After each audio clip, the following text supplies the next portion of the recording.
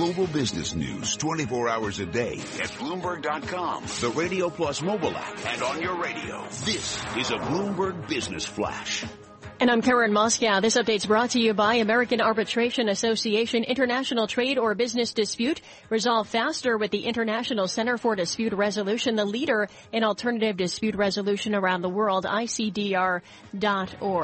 Allergan posting first quarter earnings that beat analyst estimates in the first financial report since its $160 billion proposed takeover by Pfizer collapsed in early April. It also said it'll buy back as much as $10 billion in stock. Its shares up 0.8% in early trading.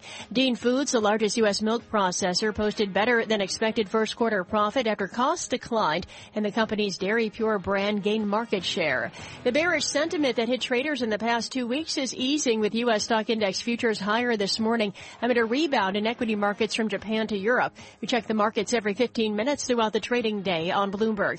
S&P E-mini futures up 7 points, Dow E-mini futures up 67, and NASDAQ E-mini futures up 11. DAX in Germany's up 0.5%. 10-year Treasury down 3/32, the yield 1.76%. NYMEX crude oil down 0.1% or 5 cents to 43.39 a barrel. COMEX gold down 0.1% or $1.60 to 12.65 an ounce. The euro $1.1371, the yen 109.23, and Gap down almost 13% after reporting same-store sales fell in April. That's a Bloomberg Business Flash. Tom and Mike. Yeah, Moscow, thank you very much. We're talking with Jim Swanson. He's Chief Investment Strategist at MFS Investment Management. And, Tom, he has got a lot of initials after his name. He's MBA, PBK, and CFA. I knew that would get your attention.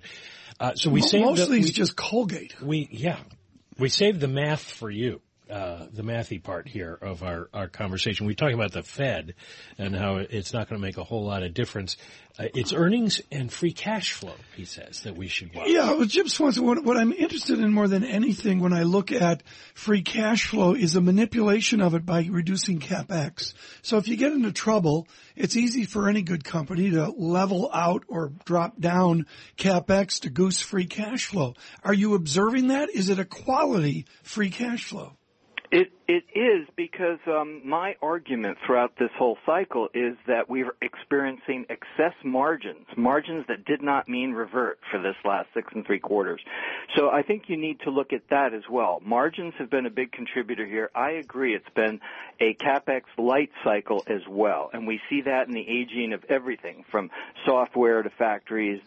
Everything is pretty close to an all-time old age, if you will, for the private infrastructure.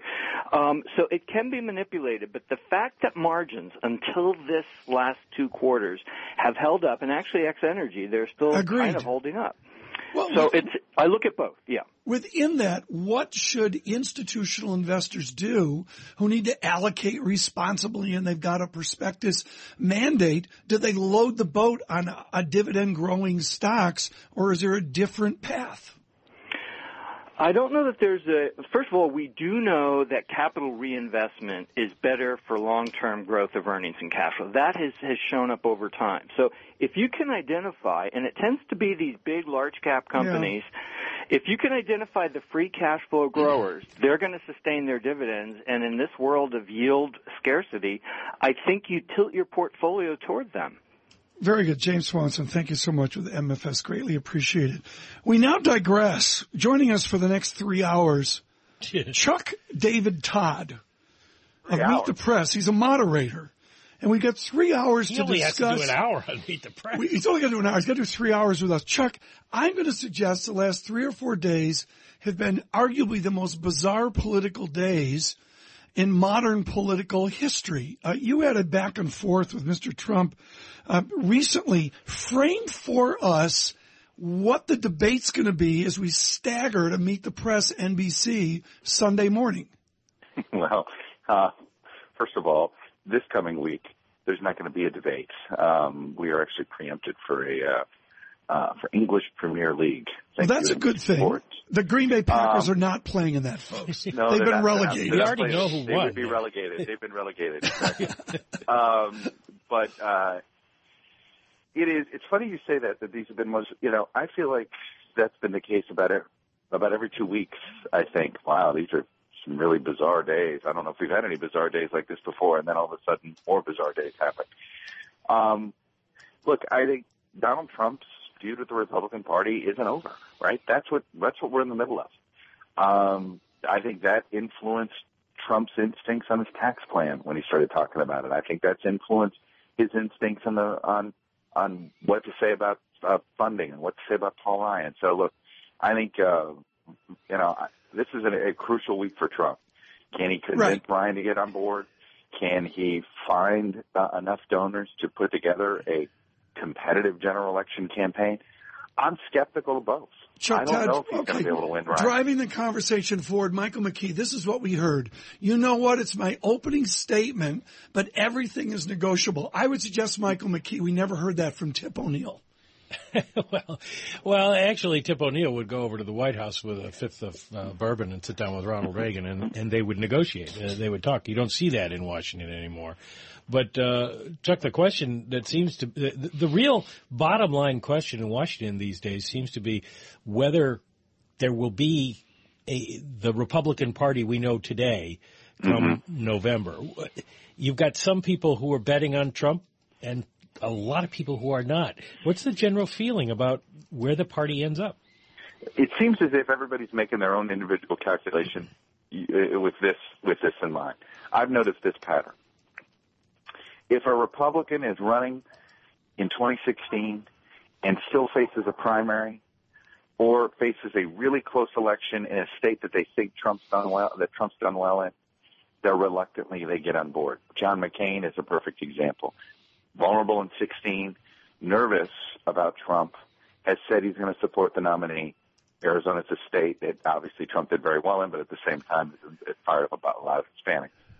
Then you have a whole bunch of Republicans who I think Ryan's in this camp, who are sitting there thinking the stain of Trump is going to be hard to wash away, even if he loses.